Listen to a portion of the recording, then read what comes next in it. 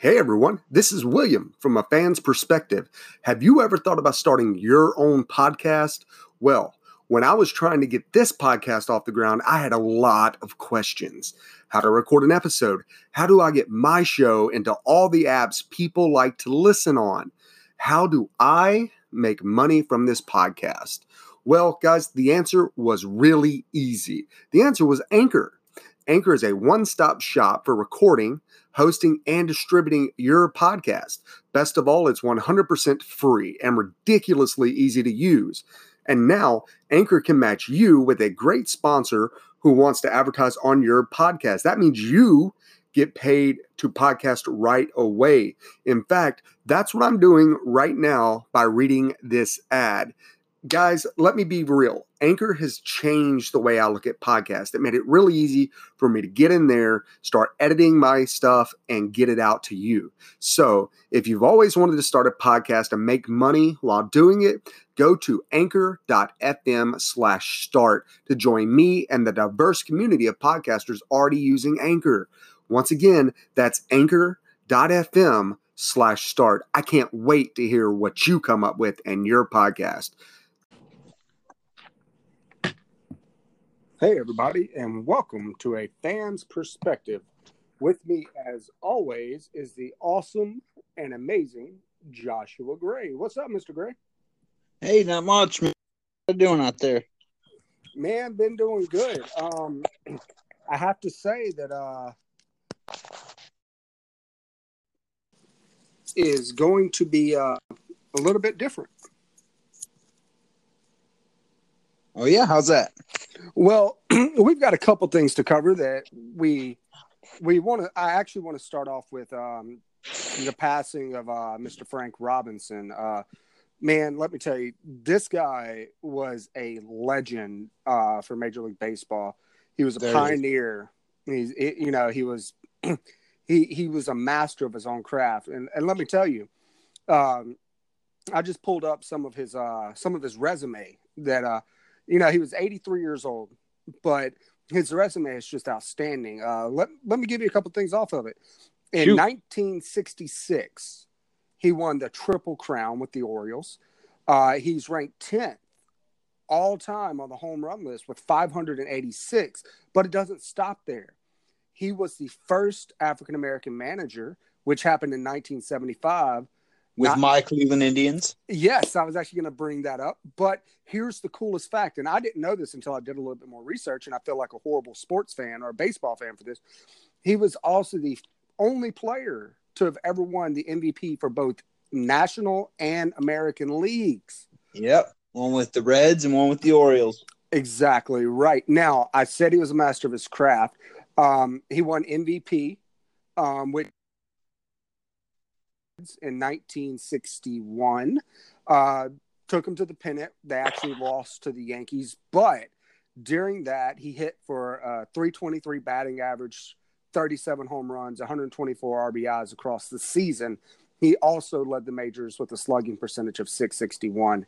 Man, it's amazing. And what's even crazier than that, he stayed with the Reds for 10 years. He racked up a Rookie of the Year award in 1956. Mm-hmm. He got an MVP and Golden Glove in 1961. Man, this guy was just unbelievable and a pioneer because a lot of these things, he's the first African-American to actually, take step in some of those. Yeah, and he was actually traded because the Reds owner, when he was 30, they called him an old 30. And they thought he was washed up and then traded him to the Orioles. And the very next season is when he won that Triple Crown and won the AL MVP. Yeah. It's absolutely amazing because throughout his career, he seemed to have a mountain to climb, and at every step, he just kept climbing, and he wouldn't let anything drag him down. And that's what made Mr. Robinson such an amazing player. Not only a player, but an amazing person because he persevered through this rough time for the African-American community. Because let's be fair, during the 60s, the 50s, 60s, and 70s, it wasn't, African-American athletes weren't looked at the way we look at them today because African-American athletes get compared to all other athletes now. They're on a level playing field, and we don't look at color anymore. We look at stats. We look at, how great we think of Ken Griffey Jr. Think of Mariano Rivera, who just recently, first unanimous inductee into the Baseball Hall of Fame. You look at players like that if they played back in an early era, yes, they would have been fantastic, but I don't think they would have had the same success, maybe because the perseverance or the issues that they would have had to struggle through and fight through. Or who's to say they would have even been given the opportunity? Exactly. Fact about that era. Yes, exactly right. So I do want to send out condolences to his family. We lost a legend, and Mr. Robinson won't ever be forgot, not only for his accomplishments on the field, but all the things he did off the field and away from the game. And even until recently, he was involved. He was a special advisor to the commissioner. He worked in the commissioner's office with Rob Manfred. Yep, exactly right. He was vice president of talent, and he emphasized in helping push and look at more African American players and bring to light that the dynamic of other ethnicities was a lot higher, and that he felt that African Americans should be looked at as strong players and the athletes that they are capable of, and not just judged by color of their skin, which was absolutely amazing. Yeah, his 60 years in the majors, all total, being associated with Major League Baseball, has had a great impact on the game where we are today, and I'm proud to say he has a statue outside of Progressive Field. Yes. And I knew that you would know a lot about Mr. Robinson, mainly because not mainly because, but it's a proud notion that he made history as a Cleveland Indian. Yeah, absolutely. So, having said all that, let's kind of move on to something less sad, unless you're a Patriots fan. Oh my God! Now, here we go. Gronkowski has said that he's going to wait a few weeks before announcing what he's going to do, whether he's going to retire or not. But as reported by a couple sports outlets, Gronk does have plenty of options after football, whether he decides to do TV, movies, coaching. There's a lot of different things. But let's face it, Gronk really does have some awesome charisma. The reason I bring this up is because one of the topics that has been brought up regularly is him with the WWE, because we know Mojo Riley is a family friend of Gronk's, and we've seen him at a WrestleMania where he got involved in the Andre the Giant Battle Royal and kind of fooling Jinder Mahal. Yeah, he fooled Jinder Mahal's chances of winning. So what do you think are the odds? Or do you think he's going to stay? Do you think we're going to see him as a more permanent staple on WWE? We know he can do movies. We've seen him do TV commercials. As a tight end, I think he'd be a great coach. Yeah, Tide Pods. That's it. But honestly, I'm into an advisement role, kind of like what Wes Welker's doing right now. I would love to see Gronkowski get out there and work with some of these younger tight ends to kind of teach them some of the ins and outs that we see him perform well on. Maybe pass some of that knowledge on. It's far beyond knowledge. You got to have somebody with the talent of Gronk. Oh, absolutely. We look at Travis Kelce. To me, one of the best tight ends in the game, plays for Kansas City, and you're exactly right. That's what Kelce brought to the game. It wasn't just the base knowledge and understanding how to read the defender that's covering him, but it's also that athleticism and the ability to go up and get the ball, block, because tight ends are multifaceted now. For a long time, they just blocked. You go back to when the 49ers were dominant in the 90s. It was all about blocking. You block the end. That way your running back could get around the 10 hole or the 1 hole. But now we're seeing tight ends go up. We're seeing them get in the middle of the field, in the flats. They jump, for the ball. They fight for it. So we're seeing tight ends have a bigger impact on the game. And you're exactly right. If you don't have the athleticism or a God-given talent you can be the smartest guy in the world, but you step on that field, you've got to have something to kind of go with that. Exactly.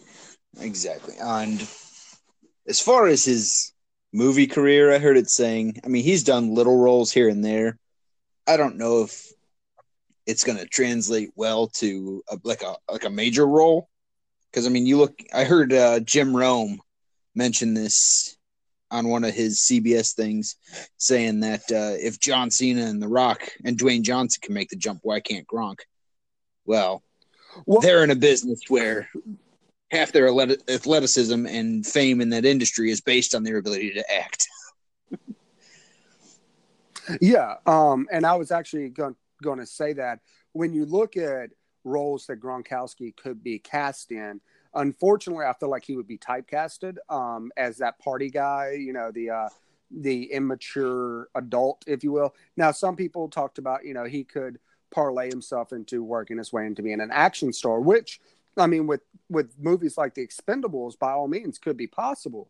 But I just feel like Hollywood would typecast him because of his reputation that he carries along with him. You know, he's the party guy. He's always got people around him. He's always, you hear about him in the clubs in Vegas, in New York.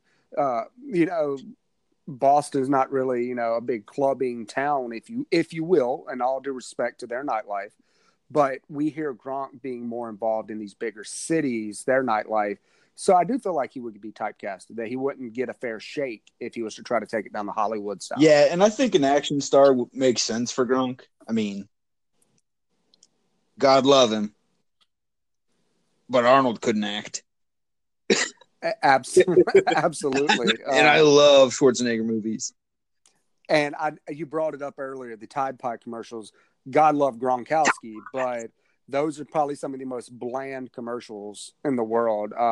He really depends on his physical prowess of being a big person, if you will, like his persona. That when he's in a room, he fills that room up, and that's what he depends on these commercials. And you can kind of tell that charisma and that swagger he carries.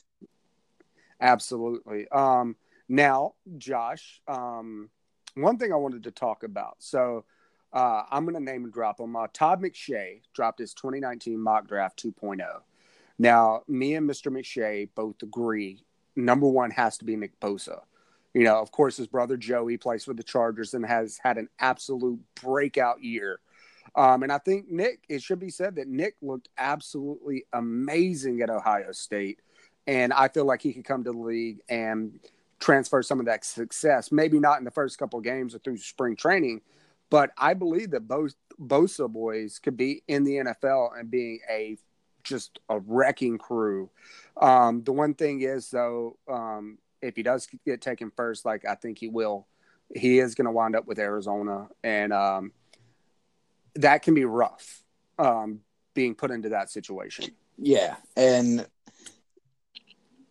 I'm going to hold off on making that prediction until the combine. Because he got hurt.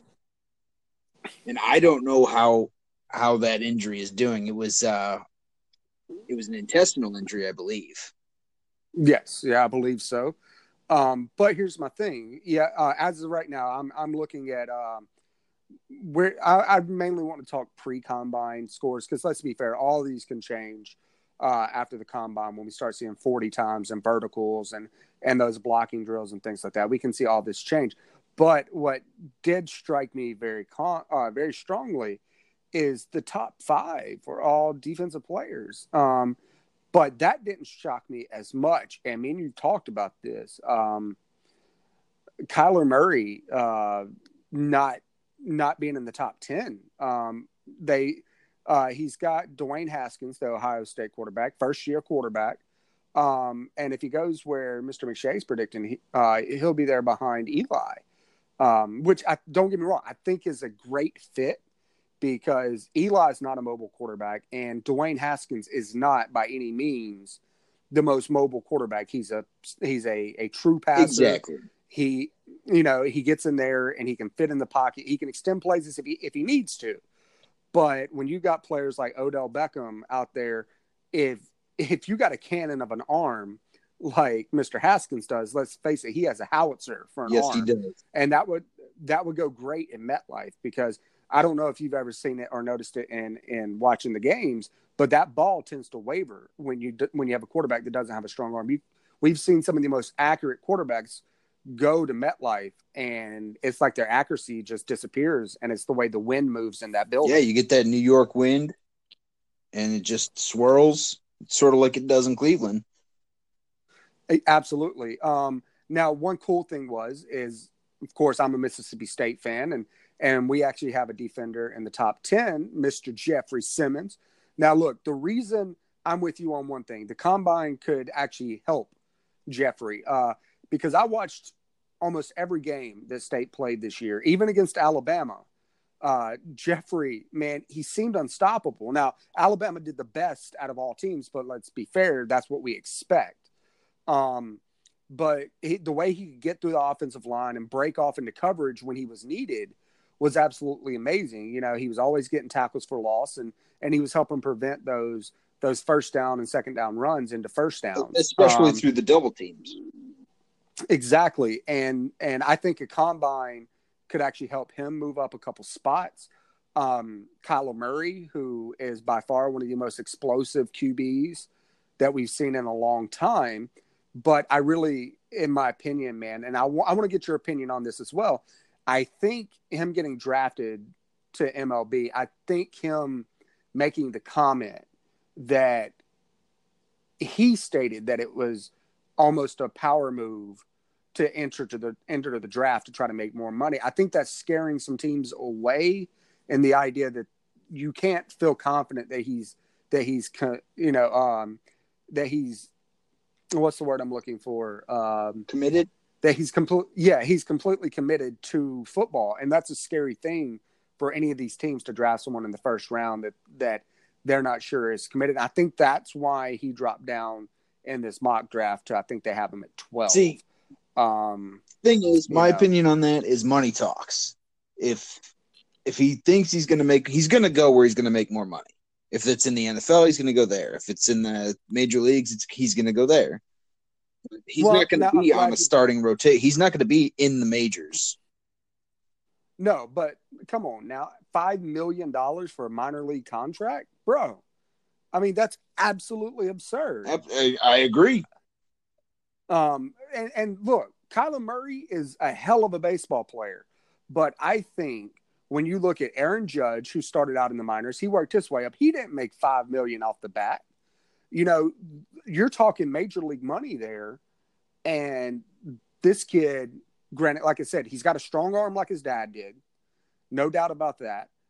But you can't just – I don't think that going into the NFL draft is going to have a team or have the Oakland A's say, oh, no, we'll give you more money to prevent you. But here's my question to you. I'm glad you brought up money, because in this particular situation, I apologize, he's actually predicted to go 13th, but that's going to put him with Miami.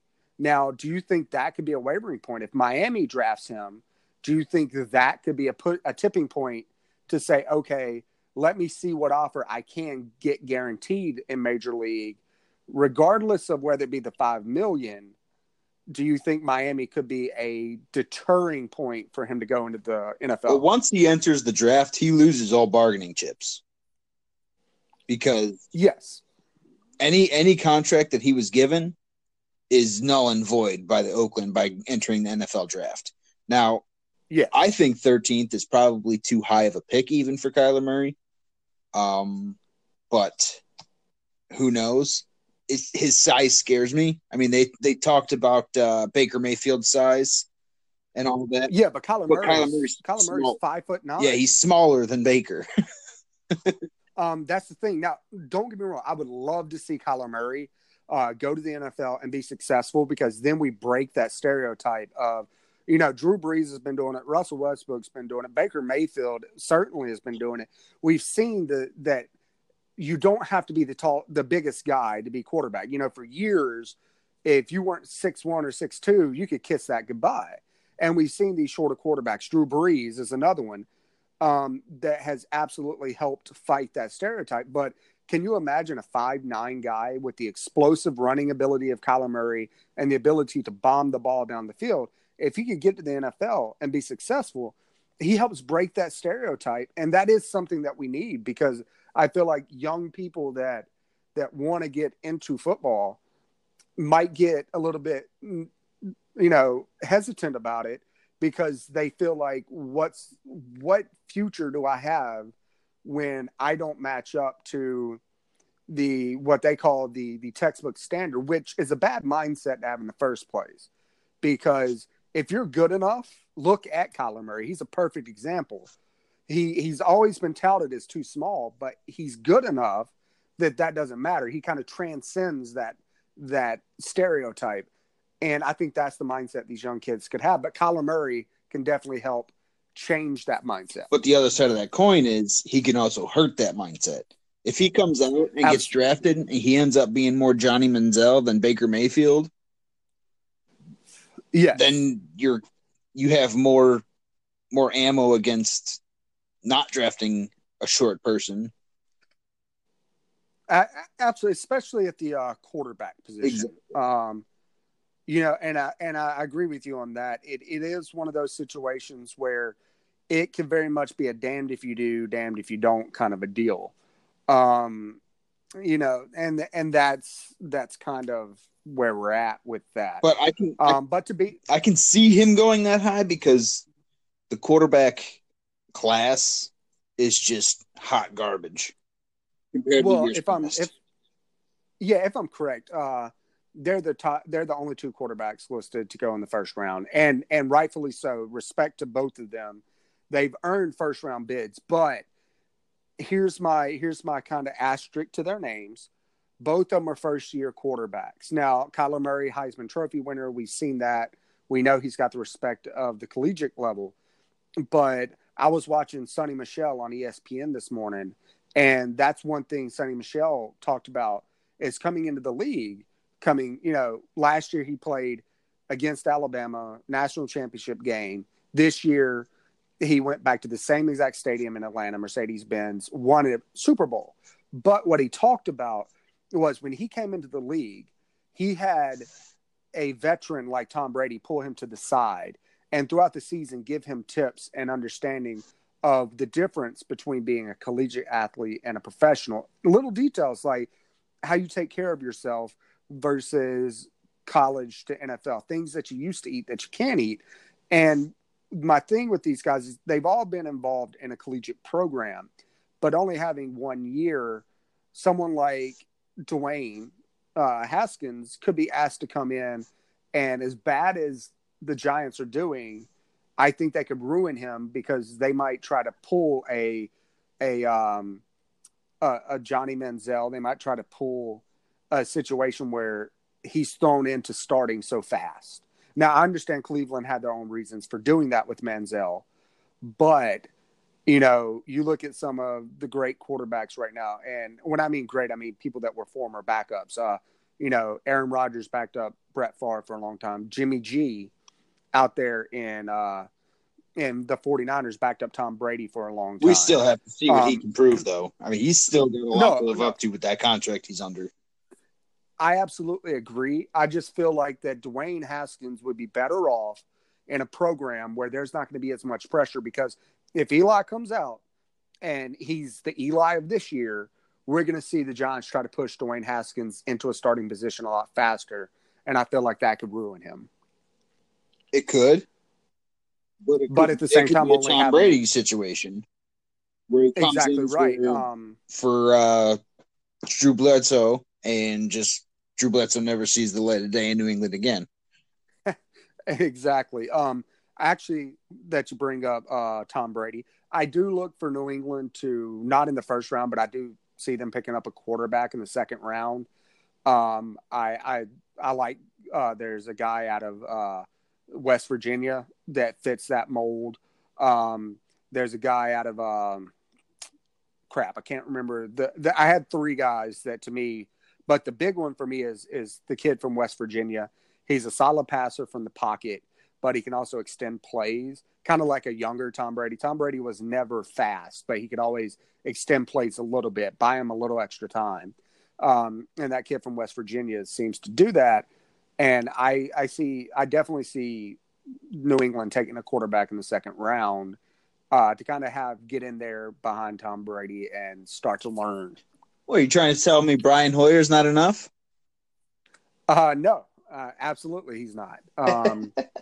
I would like to see some fresh blood that has never touched an NFL field get behind Tom Brady, because it's kind of like a blank slate, right? Tom can go in there and talk to him about, look, this is the way we run things. It's been successful for us. And I'm not saying that New England needs to keep that same strategy. As long as Tom Brady's under center, yes. But, bringing in a younger quarterback that can be a little bit faster for when Tom retires, the great thing about that is you get the knowledge of learning under Tom Brady for however long he plays until he's 60. But the thing is once it's time to make that transition, whoever you've drafted, as long as you don't pull a Jimmy Garoppolo and send him away, could be a great step in where you can really make it a seamless transition. Well, and that's the double-edged sword with Tom Brady, is not knowing when he's going to retire hinders your planning for the future in this regard. So if he plans on playing 4 more years and that rookie contract to that backup runs out and he wants out, then you're back at square one. Yeah, well, I know Tom was talking on an interview he did, and he said he wanted to play to his mid-40s, where he's 41. So absolutely, it could be another 3 or 4 years before he's ready to retire. However, I really feel like that's going to depend on how the next season or two goes. If we might start seeing the Tom Brady that is going to start falling off. I don't see that happening, just because Tom Brady, his work ethic, the way he lives, the way he diets, the way he works out, he keeps himself in prime conditioning. However, the one thing he does have to worry about is no matter how good a shape you keep yourself in, eventually your arm strength is going to start to dwindle. We saw a little bit of that this year where some of those longer throws that he made didn't quite have enough to get to where they needed to be. But overall, he still has really good zip on these, 15-yard passes, 5-yard passes, to players like Edelman that can get in there doing those cross routes and really eat up a defense. Yeah. Well, I think the thing that New England has going in their favor is I think Tom Brady is going to do the Derek Jeter route, and he's going to announce when his last season is going to be. I could even see him making like a documentary about his final tour. And yeah, I agree with you. I could see that a stepping out saying, "Look, guys, this is my final year," kind of like the farewell tour, if you will. And yes, I could absolutely see Tom doing that. Now, what I want to do, in all fairness, I'm going to go through the top 10 here because we've talked about a couple, but I just want to get your thoughts once I get done. So right now, if it goes the way Todd McShay feels, Nick Bosa, defensive end from Ohio State, will be drafted to the Arizona Cardinals. I agree with that right now. I am like you. I want to see the combine, see how he's recovering from that injury. But as of now, that's where my first pick sits as well. Number 2 is, Josh Allen from Kentucky. He's a defensive edge. Probably get drafted by the 49ers. That's who has the number 2 pick. So if that stands strong, excuse me again, that's where we would see him. Number 3, they have Rashawn Gary from Michigan going to the Jets. That's an interesting pick. Rashawn was a great player this year, strong defensive edge, and I see that being a good fit. We have a friend, Thomas. He's a massive Jets fan. I think he would enjoy that pick because the Jets need defense. They have Quinnen Williams, a defensive lineman from Alabama, being picked up by Oakland. That would be a strong pick for them.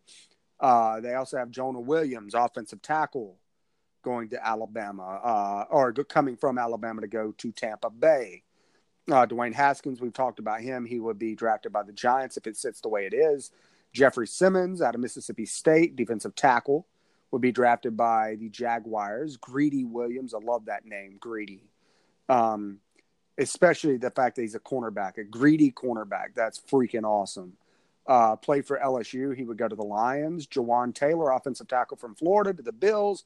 DeAndre Baker, cornerback from Georgia, the Broncos. And, of course, I brought up Kyler Murray being predicted at 13, going to the Dolphins. So do any of those stand out to you? I'm going to be honest. I haven't done my draft research yet. Normally, as a Browns fan, this is my time of the year, but they kind of we're not in the top 10, so I haven't been paying too much attention to the top 10. I was about to say, you love to say this. They screwed you out of the top 10. That's a great thing, though, that first time in a while y'all haven't been in the top 10 as far as picks go. Yeah, I've been pretty relaxed taking this draft season. Started late in my preparation and looking at everything. So finally, Josh, this is where I'd like to get to a surprise topic for you. Generally we go through a base run of what we're going to talk about to give you an idea. Of course, we have to both understand kind of the. Hey, everybody! Welcome to A Fan's Perspective. This is actually part 2 of the podcast that we were doing, and we're going to pick up kind of where we left off, which was where I had a surprise topic for Josh. Now, don't worry, it's nothing scary, nothing crazy. So last podcast, we started talking about video games. Now, we got a couple things. I actually just started playing the MLB The Show Alpha because PlayStation sent me a request to test out the game, which, by the way, I have to say, so far, it's really good. The physics have been good. Gameplay is solid. But what I want to get to is last time we talked about the massive 13-year wait for Kingdom Hearts 3. Now, Josh, I know you've got the game, and let's talk about it a little bit. So I'm going to run a couple questions by you and just give me your honest answer. Okay. So we're going to start with number 1, the big one. Kingdom Hearts have always been known about their advanced graphics, how great it looks. Even when the first game came out, the graphics were so good. How did they fare with Kingdom Hearts 3? They're, again, pretty well. Everything's a lot crisper. Sora, Kairi, and Riku, they all got they're older now, of course, so they got a little upgraded look and age and just overall crispness in their costumes, and Donald and Goofy and Mickey. It's just an overall more visually appealing than the first two, and of course more so than the Game Boy Advanced. Absolutely. I was so glad. It's actually really interesting because I was going to bring this up to you. One cool game that they released right before Kingdom Hearts 3 it's called Kingdom Hearts Up Till Now. And from what I can tell about it is they actually took from Kingdom Hearts 1, they took 365, they took Teardrop, they took everything about Kingdom Hearts and put it into one game. Which was the Game Boy Advance parts, if I'm thinking of the same one as you, they're not playable. They just it's like a 3-hour movie, kind of like a recap of what happened in those games. Okay. Cutscenes. Yeah. So you're actually satisfied with the graphics. Of course, we know with the next-gen gaming, as far as like 4K televisions, the powerful Xbox One X and the PlayStation 4 Pro, we knew that, especially with this game, for the first time ever being cross-platform, which, by the way, was awesome. We knew that we were going to get some awesome graphics as far as what we've seen 4K capable. What I work in the business of technology as far as like 4K and things like that. And to see the progression from when I was a kid till now is absolutely amazing. So I knew when they announced Kingdom Hearts 3 that graphically it would be amazing. I'm just glad to hear someone say that they've actually were able to improve as far as like getting crisper movements and making sure that the characters have looked like they've progressed over time, where we didn't get the same feeling of, oh, these are the same exact characters, they're the same age and everything. I did want to see some progression as far as age wise. Absolutely. So, number 2 is gameplay. I want to know about controller feel in comparison to the previous games. Did they keep the controller configuration or the way you do things? Did they keep it in a more simple way that someone that, whether it be an experienced player like most of us, or whether it be someone that's just now picking up the game, is it adaptable for someone can just pick up the joystick and go to it? Yeah, I mean, if you're playing, especially on the easy mode, it's just button mashing at that point. You don't have to master any of the surprise moves or the double jump or anything like that. Everything's kind of easy in that regards. But when you're playing the normal game, you can also do your button mashing on the attack button, but it's easier to use those advanced features and your slides, your getaways, your counters, your retorts. Awesome.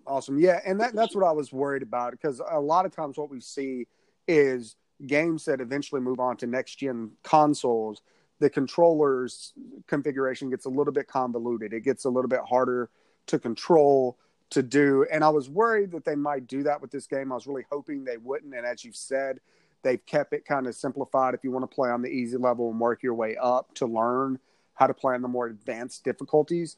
But that's what I was worried about. I really didn't want to see them take this game. And to me, a controller configuration can actually ruin an entire game for me. Absolutely. And the good thing about it is I've always played it on the PlayStation, and the PlayStation controller hasn't changed since PlayStation 1. So yeah. As a matter of fact, my wife, that was her big thing is when we buy it, it has to be on PlayStation, because we started playing it on PlayStation. It's a Sony-based game, and to play it on, and this is quoting my wife, on Xbox would just be hypocrisy and heresy. Absolutely. Agreed. So that's why we love OG. So let me ask you this. As far as gameplay goes, storylines, do you feel like they did a good job as far as you've gotten the game so far? I don't know how far you've gotten, but up to the point where you are right now, do you feel like that they got a good, strong storyline? Because after 13 years, you figure that they've had enough time to carefully time and think about how they want to do this. I know they got a couple new worlds and a couple new playable characters, but overall, do you feel like that they've done a good job from what you've seen so far and story-wise? Now, I've only made it through 3 worlds, which were a lot of fun to go through. The first 3 worlds you encounter, the first one, it starts out with a prologue where you're in Olympus with Hercules. Hashtag. We know that. So, real quick, let's throw out a spoiler alert. So I won't have any spoilers. It's just worlds. Okay, I'm not going to give any storylines around. Awesome. So this would be awesome. So you said you start off in Olympus with Hercules. Yes. And then from there, you have a choice to go to one world or the other. So your choices are either the Kingdom of Corona or a planet called Toy Box. Okay. So you can choose one or theirs. If you want to look up where, obviously one of them is pretty self-explanatory. I was about to say Toy Box is definitely going to be the TS game. Exactly. And then from there you have a couple. Your second part, you can kind of choose between 2 worlds. So I haven't gone to the second world, so I don't know where I'm going next. But yes, it's been a lot of fun so far. The 3 worlds I've visited are previously not included in Kingdom Hearts 1 or 2.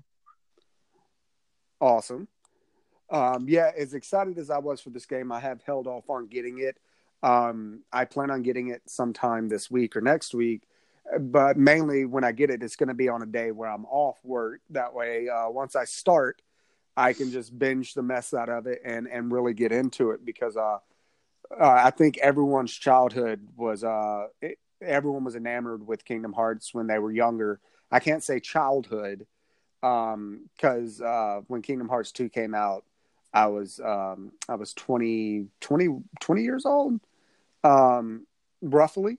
So Yeah, and my sister and I still had a sleepover party to play the game together.